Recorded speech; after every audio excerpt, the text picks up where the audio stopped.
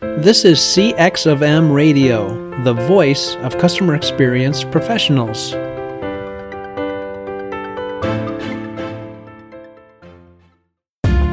Welcome to another episode of Press One for Nick. Your host, Nick Glimsdahl, is the Director of Contact Center Solutions at VDS. Through conversations with customer service and customer experience leaders, Nick and his guests exchange insightful stories, best practices, and invaluable lessons they have learned along the way. Welcome to the Press One for Nick podcast. My name is Nick Glimsdahl, and my guest this week is Lee Jelinek. He is the Chief Innovation Officer at United Wholesale Mortgage. Lee, welcome to the Press One for Nick podcast. Hey, Nick, I am honored to be here, my friend. Thank you very much for having me. I'm excited to get going. And one thing that I ask every single guest is, what's one thing people might not know about Lee?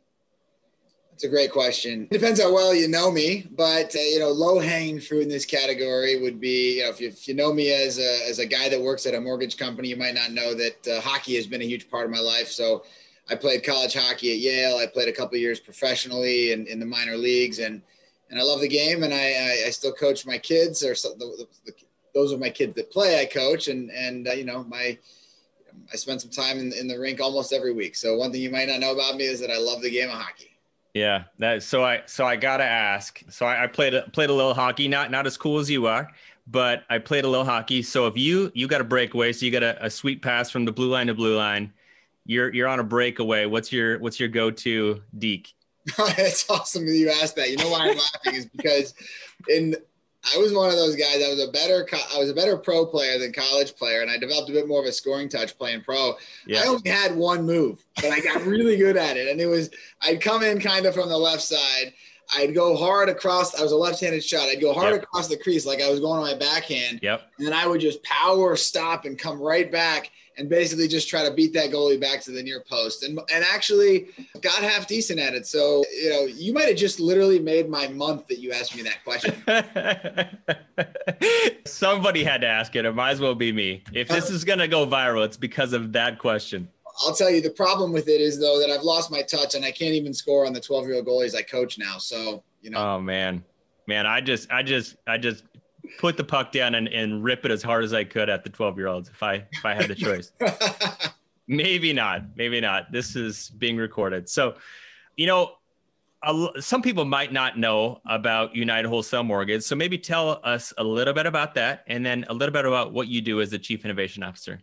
Oh, that's great. So, we sometimes say with United Wholesale Mortgage, we might be the largest company or largest financial services company you've never heard of. And that's in some ways by design, and maybe not so much the truth anymore, because we have gotten so large, and we've been in the news a lot lately. But we are a wholesale mortgage company. And so the definition of that is we are a lender, and we work exclusively in the wholesale channel. And what that means is our clients are the independent mortgage advisors or independent mortgage brokers all across America. And so when a borrower or consumer chooses to get a loan or mortgage, a refi or a mortgage on their house, they can usually either go to their retail bank, or they can go to, Nick's House of Mortgages. And so as a mortgage broker, you would have the option to shop for that client at a number of wholesale lenders. And, usually it's going to result in, you've got a number of lenders competing for your service. So it should result in better service, faster service, lower rates, lower costs. And so we're a big believer in the broker channel. And we are a big believer in that mortgage brokers are the best place for borrowers to get a loan. And so we've been the number one wholesale lender since I think 2015 was the first year. So the official numbers aren't out for 2020 yet.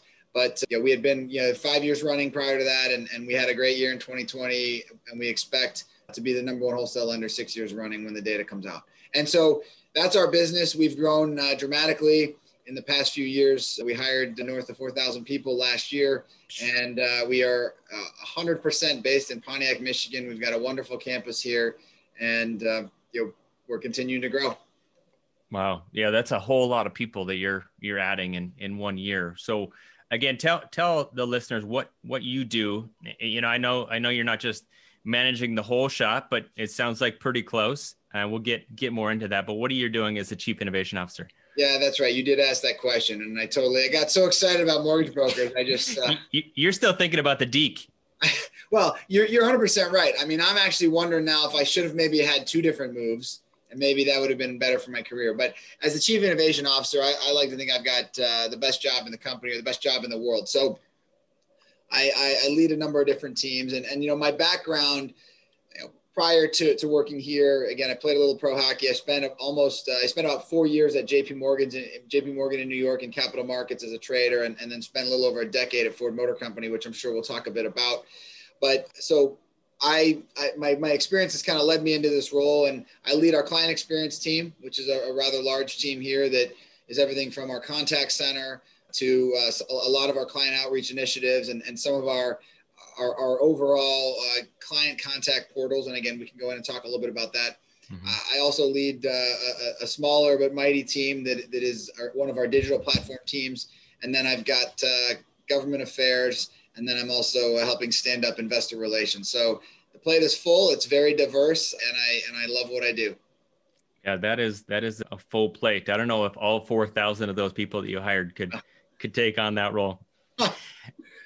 But so kind of go back to your career. You said you spent a large portion of your career working, when we had that conversation, is working on kind of the traditionally undesirable experiences. So walk us through what those undesirable experiences are.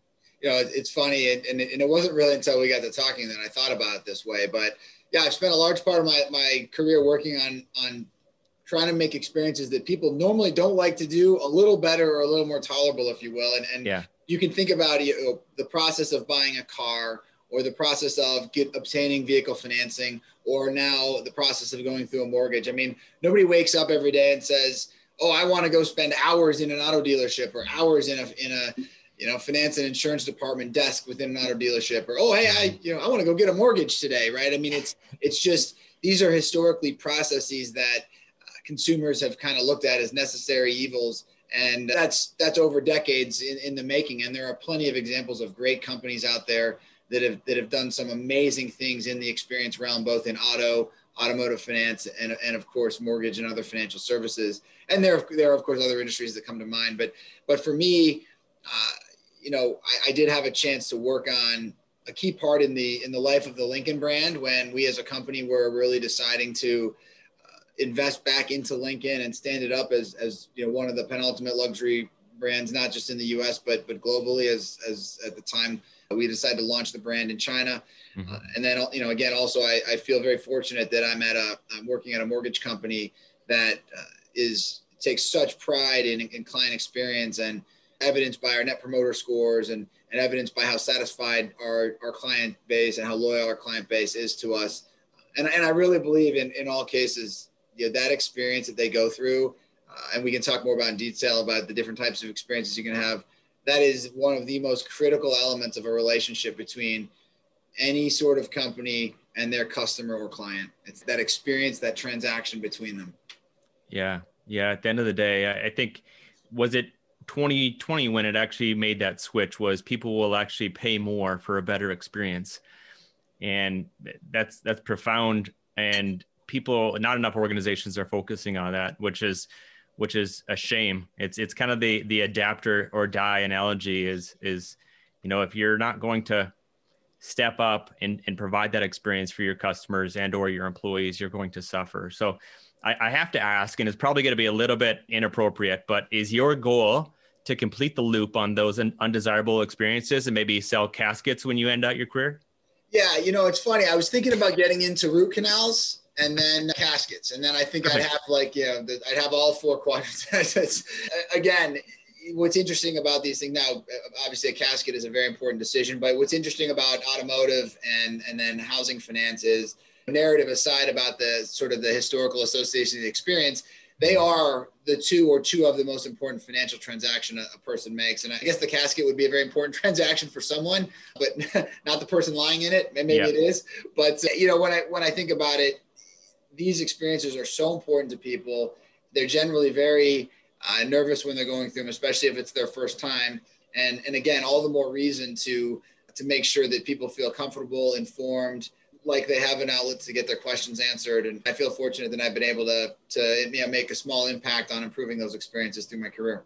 So you touched on your Lincoln time a little bit. When you were there, you made a big old bet on delivering a unique and differentiated experience. Tell us more about that bet and did it work? So, yeah, I'll take you back in history a little bit. I mean, you have to think back to Ford Motor Company pre-financial crisis was a house of many brands. Ford had Jaguar, Land Rover, Aston Martin, Volvo, owned a stake in Mazda, had the Lincoln brand, and then also had Mercury. And then, of course, the Ford brand. And so going through the financial crisis, Ford famously was able to get through on their own and not have to ask for a government bailout, and the genius of Alan Mulally and the amazing finance team there. And so Ford comes through the other side of it and, had made some strategic decisions to say, we need to be a more focused, like many companies in that time, we need to be a more focused company. And this house of brand strategy that had kind of come together in the late 90s and early 2000s, it was clear that was no longer going to work in the reality of 2009 and 10. So, of course, decisions are made to sell off or close brands. Mercury was closed. Land Rover and Jaguar were sold to Tata. And when you really came down and looked at the data and studied sort of the migration of consumers, it made a lot of sense to have a luxury brand where those base Ford customers could migrate to, right, if they so choose. Or there was a lot of, we studied a lot of what our customers had in their garages, and a lot of them would have an F-150 or they would have a Mustang, but they would also have a luxury vehicle. And so we had Lincoln. It had been around for a long time. It had been a very strong brand for a long time, and then had kind of, like many brands in a house of brands, it had gotten, for lack of a better word, neglected, and had become very much like a metro car, airport type brand. And so we looked at it and said, no, this is a really important brand for the company. It's a really important brand strategically to keep. And then the next question is, once you make the decision to keep it, and of course there's a lot that goes into, well, what does it take to invest in a brand to make it comparable, or put it on a level where it can compete with the Audis and the Daimlers and the Lexus brands of the world. And so we studied all that and made that decision. And we said, okay, well, there's a couple of things we've learned with the luxury customer. And one thing was the product needed to differentiate. So the Lincoln product needed to differentiate from the Ford product. That was important. And then the other, though, was the experience itself. So walking into a Ford dealership and the experience of everything from what does the dealership look like, the smells, the sights, the sounds, the language the dealership and sales personnel use to greet you, all that needed to be different and elevated with the Lincoln brand. And then not only that, but it's not like there was a shortage of luxury automotive brands. So not only did Lincoln have to differentiate from Ford, but Lincoln also had to be unique and different from the other more established brands at the time. I mean, Lexus, Daimler, BMW, Audi, all very strong at the time. And so it became this almost obsession that we had on saying, in order to be relevant, we have to be very different and prevent a unique and elevated experience that is truly Lincoln. And the more research we did, we found that, man, customers are they're yearning for this experience. So I know that was long-winded, but it was a walk down memory lane, and it led us to and we can talk a lot more about it, but it was a really important decision that the brand made. Yeah. And I think it's a pretty awesome shift that you guys made and decision. What year was that? So it all happened. Some of the history and the strategy happened kind of 09 through 11. If you go back in history, you can see that's when the decision, maybe 2012, but that's when Mercury was closed down, and that's when the stake in Mazda was wound down.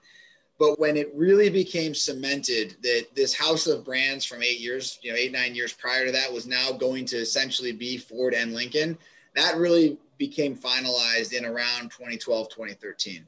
Yeah, that's still early though when it comes to experiences and differentiating. So going back to UWM, and you're talking about the painful experiences typical when it comes to buying a car or a mortgage or a casket for that matter. But how have you guys flipped the script and shifted the paradigm at UWM when it comes to being focused more on the customer or the client for that matter? Yeah.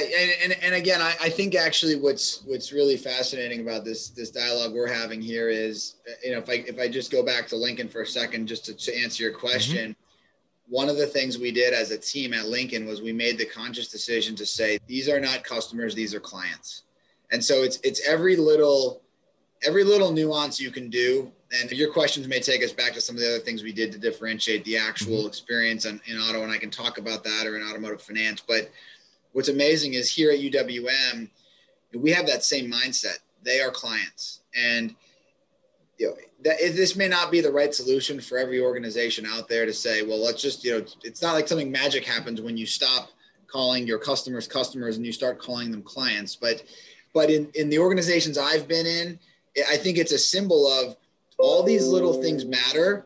And there is, the little things add up to big things, or the inches add up to feet and yards. And that's something that Matt Ishbia says all the time. And, it's kind of something similar that I preach even to the kids I coach. So you start to have these great small habits, and they add up to bigger outputs and bigger wins.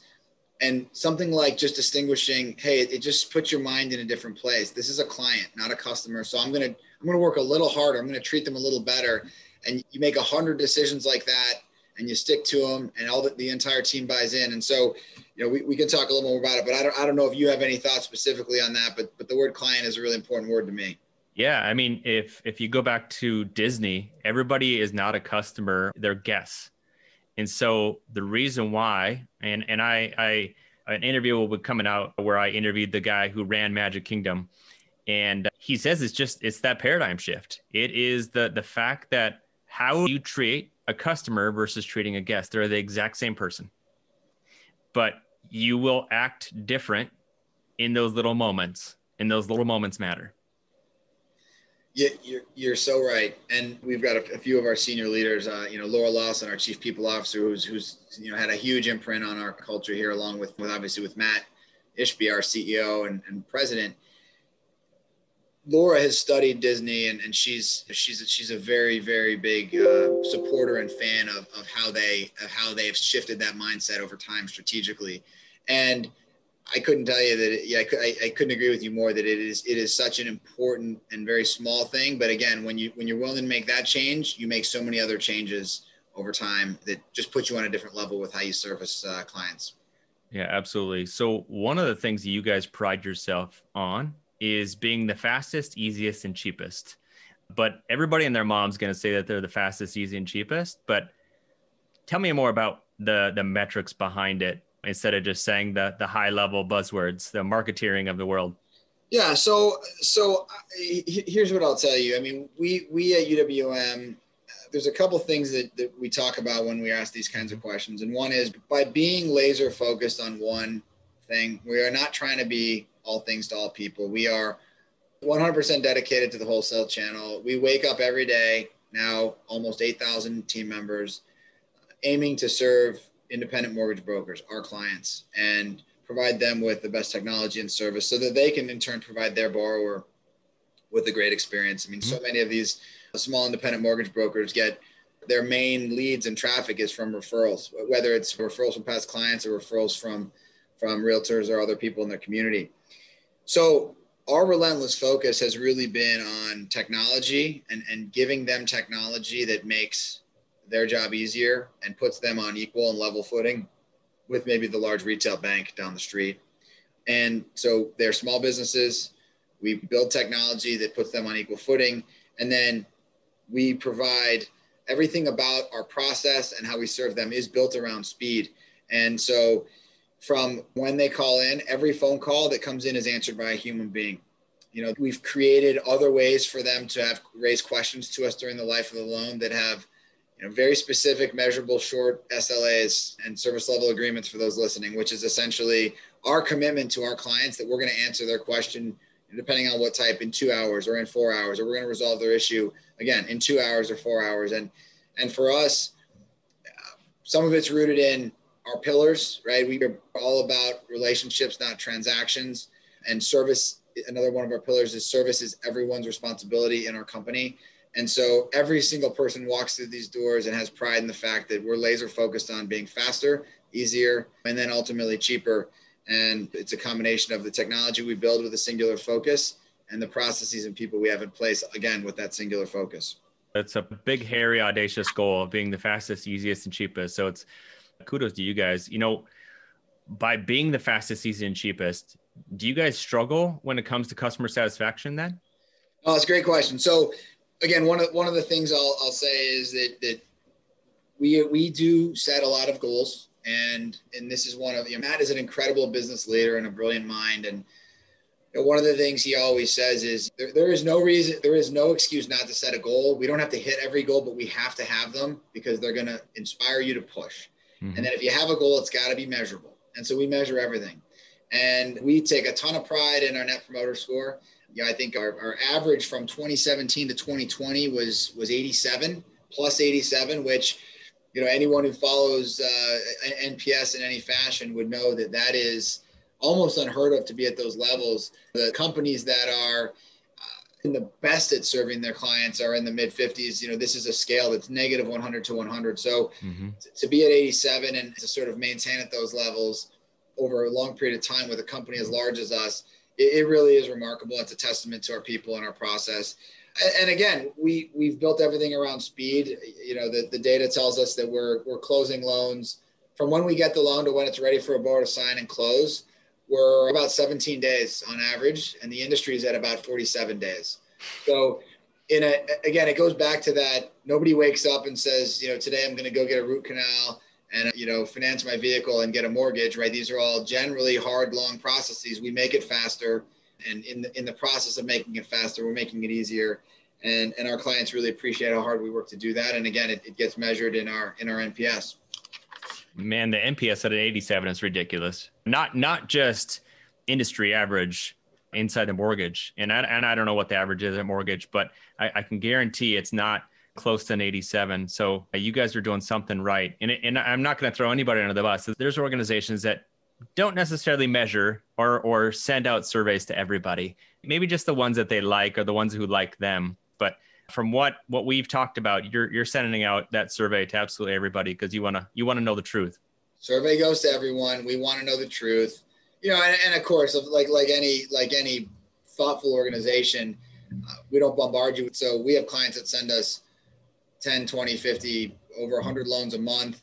And so we send out surveys, but then if a specific client, once they fill out a survey, we give them like a short break. We give them a period of time where we don't hit them again, about 30 days. But we have 15,000 overall brokerage shops that we're doing business with and 45, 50,000 total loan officers. So yes, we are blanketing and we're surveying them all. And we want to know the truth, and we study the results and we trend it out relatively quickly on if there are things that are going wrong that we can fix, we jump on it right away. Yeah. What's the old quote? What gets measured gets managed. So Bingo. You don't know what it is, you can't improve it. Yep. So when it comes to the client experience, how are you going about measuring the success? So again, I'll go back to the fact that we take a ton of pride in a human touch. So again, it starts with just simply measuring whether or not and how quickly we're answering phone calls. So we're getting between 25 and 30,000 calls a day inbound to us. We answer a human being that is a team member at United Wholesale Mortgage answers every one of those calls. And in most cases, the client's waiting less than 5 seconds for that phone to be picked up. So we take extreme pride in our team. We call them welcome associates, right? It's a mindset shift. They're not the call center, they're welcome associates because they're there to welcome. They're the front door to our clients. So even that team we're measuring to make sure hold time is within a tolerance, to make sure that there's a very, very, very small number of calls that are dropped. Like all of those things are measured. And then when we get into it, every client-facing team is recorded. And Nick, what I love about this is I'm not spilling nuclear secrets here. I mean, this is what any top tier client service, customer service organization in any industry will do. We record the calls. We have teams and processes built around scoring and coaching. Yep. We spend more time with those that are newer to make sure that they really understand the expectation. And then all those teams have scorecards and their call performance is a part of it. And so again, if you're only half paying attention, you can say, well, that's not even the business they're in. They're in the business of underwriting mortgages.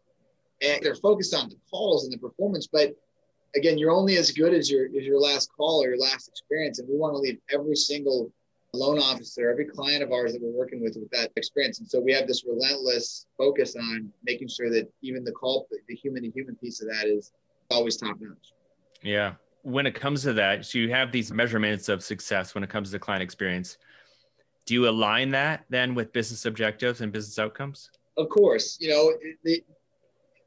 again, just to speak in generalities, right? You're always sensitive about competitors listening or whatever that is, right? Mm-hmm. But yeah, there's certain phrases we're looking for. Maybe there's a certain play or a certain new product that has been launched or a play that we're running. And we absolutely have the ability and wherewithal to measure and say, okay, hey, on X% of the calls, the team members are supposed to ask for business, or the team members are supposed to ask if there's anything else they can do, things like that. And then specifically, if we've launched a new product, like we had great success this past year, we launched in May a program called our Conquest program. And it was really meant to bring new borrowers in the door, borrowers that were new to, ultimately to having their loan underwritten and funded at UWM. And so you can imagine that whether it's generally the sales team, you're looking at it from this perspective, that we're measuring how are they speaking about Conquest? What are they saying? What kind of questions are they getting? And you can make, we've got a large sales team. We've got north of 700 AEs, account executives. That's our sales team. And we are very focused on ensuring that they're at the top of their game at all times. And that's another thing that I think I can't stress enough in any organization that strives to pride itself on a great client experience, or customer service, or whatever word your company uses. Leadership has to be bought in. People have to crave the feedback. And we've got to, and again, Matt has done a great job at setting that precedent here. All feedback is good feedback, and all feedback is a chance to get better. So a culture of being receptive to coaching and constructive feedback is critically important to ultimately delivering a great experience for your clients. I think everybody should go back and listen to that last 1 minute section about feedback and continuous feedback. And I like the phrase productively uncomfortable, because if you're not stepping out into that uncomfort zone, you're never going to improve. It kind of goes back to sports. If you never did that extra workout, or you never went in the weight room, or you never worked on that sweet deke, you would never improve. You would never get better. And the same is true professionally. Yeah, I couldn't agree more. I mean, I know we're a little segue here, but right, it is a mindset when you wake up every day and get out of bed, and you can decide that you're just going to do the bare minimum and get the day. You can decide that you're going to do some things that day to make you better. It might make you a better father, it might make you a better partner, it might make you better at your job, or it might just put you in better shape, or make you better at one of your hobbies. But that mindset of craving and searching for the inches and for the ways to improve, that certainly translates over to the workplace. And then that mindset is very important in leaders of teams. And again, another nuance here at our company, our team leaders are called captains. And it is a little bit of that sports mindset that we don't use the word employee here. So again, going back to some cultural things that isn't maybe necessarily primarily right onto client experience, they're not employees, they're team members at UWM. And they're not managers, they're captains. His captain is a leader. And so there's all these little things that add up. And my dad always used to tell me, no matter how good you think you are, a leader, no matter how good you are, there's always someone out there that's better. And you can apply that to this topic today, which is how we're servicing our clients. I mean, you have to constantly be looking over your shoulder and saying, hey, we're the best today, but there's someone out there that might be doing something better than us. And we got to keep going, and we got to work hard, and we got to find that next innovation or find that next process that keeps us ahead. For sure. So Lee, I wrap up every podcast with 2 questions. And the first one is what book or person has influenced you the most in the past year? And you can keep it a customer service or experience. You could push it out and talk about some hockey book if you really want to. And then the other one is, if you could leave a note to all the customer service or customer experience professionals, what would it say? Oh, Nick, great question. Normally, this is where I would talk about my love for Tupac and his lyrics and how he inspired me. And that is no joke. I love Tupac. I love me some Tupac. Usually after a long day at work, I'll pump a few Tupac tunes, but not the time to work that in. No, so I think from my perspective professionally, there's a book that I read in, I think probably 2016 or 17, and it's called Competing Against Luck by Clayton Christensen. And he's written a number of books, and he's a pretty famous professor of strategy. But if you just think about the title, Competing Against Luck, it does imply that there's more that we can control day to day, week to week, month to month in our life, in our work, than we might think. And one of the main principles that comes out of that book is when you're thinking about I'm just going to use the generic word, when you're thinking about customers and what they want, oftentimes with your product or service, they're hiring you or your product or your service for a job. And understanding the true nature of that job is really the key to developing that ultimate experience around that product or service. And he goes into there's some wonderful case studies in there. He even talks about how one fast food chain figured out that consumers were hiring milkshakes to do the job of a smoothie. And once they had that mindset and figured out that they actually had a whole new category they could invent because their product was being hired to do a job that it wasn't even made for.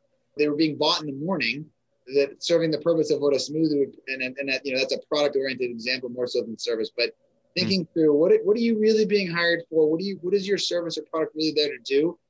And you put yourself in the mind of the consumer, and he goes into great detail on how to shift that mindset. So I would say Clayton Christensen, Competing Against Luck, probably a book that has made a huge impact on me in recent years. There is a book called Hooked on my desk by Nir Eyal, which is called, How to Build Habit-Forming Products. And that is next up on my reading list. And I think it's always great to get new perspectives. So that was that question. I'll have to go back. I haven't looked at either one of those. One that is talking about habits that somebody had recommended to me is Atomic Habits. I think it's by James Clear. But the other question is, if you could leave a note to all the customer service representatives, it's going to hit everybody's desk Monday at 8 a.m. What would it say? It's a great, and it's a very, very important question, because I think a lot of what we do is, it boils down to a few simple rules of thumb. And I think one of those rules of thumb that I would leave people with is to have, and this is, I'm actually going to plagiarize our president and CEO, Matt Ishbia, right now. And I mean, he's had an amazing career in business. And I think one of the things that has made him so successful in his team and his culture is to have a yes mentality. And that is so critical. So I would just leave a note saying, have a yes mentality. And, it's interesting is you got to really break down that phrase, because it's not saying be a yes person. It's not saying say yes to everything. It's saying have a yes mentality, which means that client, that customer, they're going to want or need something. And you as a client service or customer service professional are most likely going to be tested when your customer or client is not happy. And if they're not happy, it might be your fault. It might be their fault. It might be circumstance. But if you have a yes mentality that I'm going to figure out a way to help you, we're going to work together on this. We're going to get to a better place, versus the mentality of saying, the opposite would be, well, we can't do this, or we can't do that, or I'd like to help you. But if you just kind of wash those types of thoughts and phrases away and wash the knee-jerk reaction of why we can't do something and think about why we can or what we can do, it puts you as a customer service professional in a better place to help that client. And then I think the last thing I would say, Nick, my parting word would be, and this is something that I've personally adopted, I try to live up to every day in my life. And this is Lee Jelinek, and I'm not plagiarizing anyone here, but this is just something I've lived by, is every interaction you have with a person, it can be an interaction in the hallway, it can be an interaction with a customer. You're going to leave them, and it can be a 3-second interaction or an hour long. You're going to leave them feeling different than they did before. I mean, we're not static human beings. We don't have static emotion. And so make the choice to leave every single person you interact with feeling slightly better than they did before the interaction. Have them leave that interaction either feeling happy, feeling inspired, feeling energized, just feeling good about themselves. Smile, ask them about their family. And if you adopt that interpersonal mindset, if you not only adopt that with your kids or your spouse or your team that you work with, but you also adopt that with your customers, you're going to leave them feeling great, even if you can't always help them. And I think, to me, that's always been the golden rule. That's some great advice. Lee, what's the best way for people to find you or find UWM? Yeah, so UWM, we've obviously got UWM.com, and that's our website. And we've got a Facebook page as well. And so if you really want to understand what's going on with our company, I think our Facebook page and our website would be the two most popular places. By the time this airs, it will now be a public company by the time this podcast is playing. So as a public company, you're just generally going to be easier to find anyway. You'll be able to find our stock trading on the New York Stock Exchange. And then you can find me. I mean, I think the best way is on LinkedIn. And like anyone, we have goals. I think one of my goals this year is to be a little more active, a little more current, a little more responsive on LinkedIn. So hit me up there and test one of my personal goals for the year. For all 2 people that are listening to this podcast, hit Lee up. Lee, thank you so much, man. I appreciate your time. Hey, Nick, it's been a pleasure. Really appreciate you having me. I look forward to doing it again someday. Hey, listeners, can you think of one person who would benefit from the information you learned today? If so, please consider sharing this episode with them. And last, if you would like to receive all the quotes and book recommendations from all my guests, you can go to pressonefornick.com/podcast. Thank you for listening to this episode of Press One for Nick. If you enjoyed the podcast, please subscribe and share. Until next time, focus on your customers. Thanks for joining us for this session of CX of M Radio. Be sure to rate, review, and subscribe to the show, and visit cxofm.org for more resources.